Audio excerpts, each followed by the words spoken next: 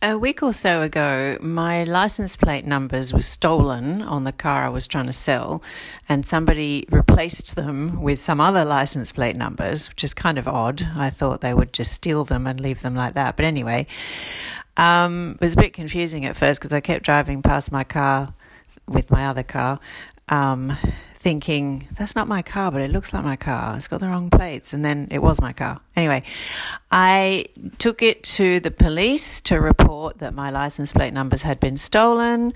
And then I took it to Service New South Wales, where they issued me with new plates, and I handed in the fake ones and I put the new plates on. Incident over. And reporting it to the police didn't take long. The lady was very nice. She took my details. She gave me a number, as you do, and I got the number on a little business card size thing that she gave me. Then I got it again through a text message, and then I got it again in the mail. So 3 versions of recording that this crime had been reported, or this occurrence had been reported. And I was just deciding what to do with this piece of paper that says that I reported this thing. And I was going to keep it just in case. And then I thought, no, I don't need to keep it. And one of the things that put me off was when I saw what it was called. It was called a victim report. And I think that is such a insidious little societal thing that adds up to this bigger picture. Because, okay, in police terminology, there's nothing wrong with that. It's true. A crime or an offence, I don't know if it's classified as a crime, an offence was committed and I was the receiver of that offence. I was the one who had to deal with it and handle it. So in that terminology, I'm a victim. But that word is so much more than just the recipient of an offence committed.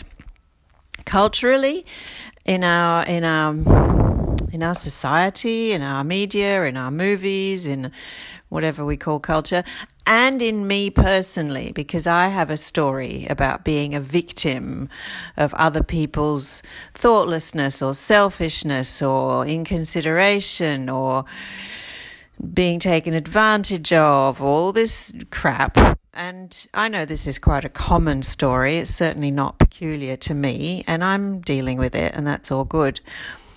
But I just was reflecting on the use of language in our culture and how it can reinforce these unhelpful scripts and unhelpful messages and unhelpful ways to see ourselves. So I looked at that piece of paper and I'd forgotten about the incident. It was over, it was dealt with, and I was just dealing with a piece of paper. And then that word just jumped out at me. I'm a victim. Someone did something bad to me. It's written down in black and white on a piece of paper from the police. So a figure of authority, a body of authority has classified me, labelled me as a victim. And even if I didn't have that script in me, that's a powerful message that is it's delivered in such a subliminal way. It's delivered in a barely noticeable way. It almost went under the radar. I almost didn't notice the impact that word had on me. When I saw that word on that piece of paper, it had an impact on me on an emotional, visceral level. And because it was such a small, imperceptible thing, I almost didn't notice that it had an impact on me because my intellect immediately jumped in and said, it's just a piece of paper, what are you talking about? But it did. And I don't like it because that sort of thing happens to everyone every day. This tiny little subliminal message that you're a victim, you're powerless. It might come in a form of a letter, the way mine did, but it might come in the form of your GP saying, you've got diabetes, here are some pills.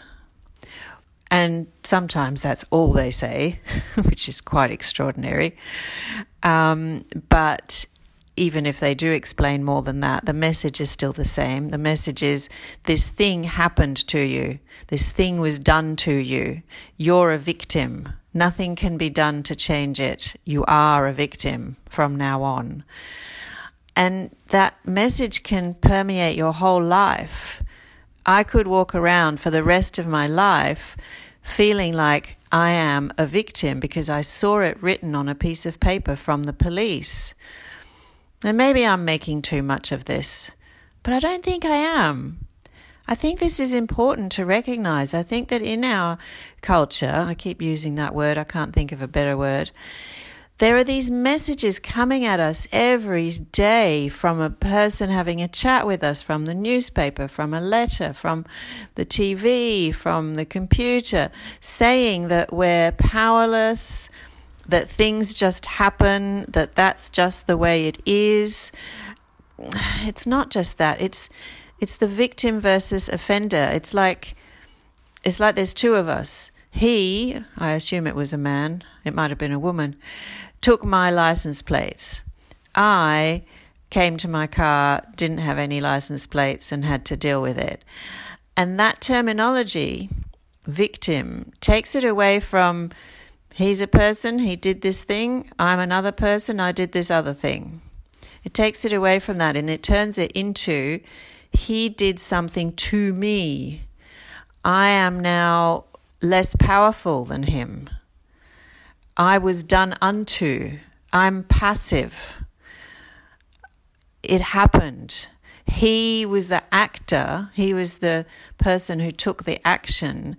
And I am the person whose role is merely to receive the action, to be dominated by the action, to be enslaved to his action. And that's so inaccurate, because if we take this into a wild context, I went out to forage for a certain tuber in a certain patch that I know of, and I got there and there weren't any tubers. So what did I do? I took some form of action. I went to some other patch of tubers that I know of, or I picked some other food source that I could get in that same expedition. There's no victim.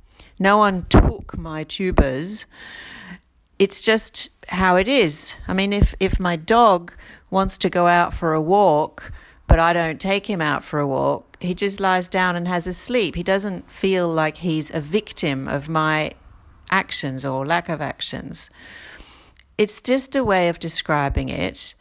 And on some levels it's meaningless and not important, and on other levels it's meaningful and important, because that person who took my place and me, we're not necessarily intertwined in that relationship that I just described. I could just forget that he exists. I mean, I did. That's pretty much how I handled it.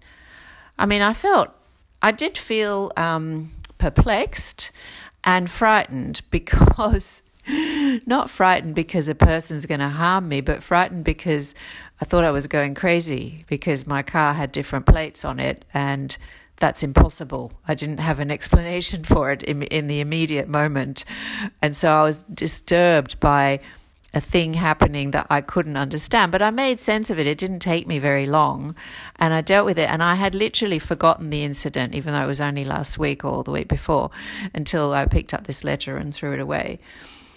And so I dealt with it, and I wasn't a victim to it. And when I got to my car and I got over the perplexity and the what the hell's going on, I took a series of actions. I went to the police, I reported it, I went to the Service New South Wales, I unscrewed the old ones, I rescrewed on the new ones, and then I went on to sell the car, and the car's gone.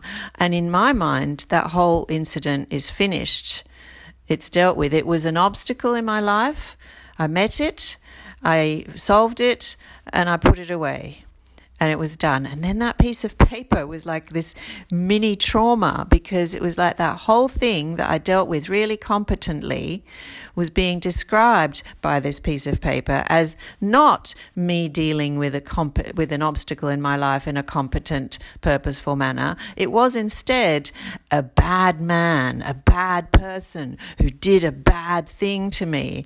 And I was this poor little victim to be pitied and looked after and seen as weak. Now, I sound like I'm just making it all up and I'm exaggerating. Of course I'm exaggerating it, and of course I'm not any of those things.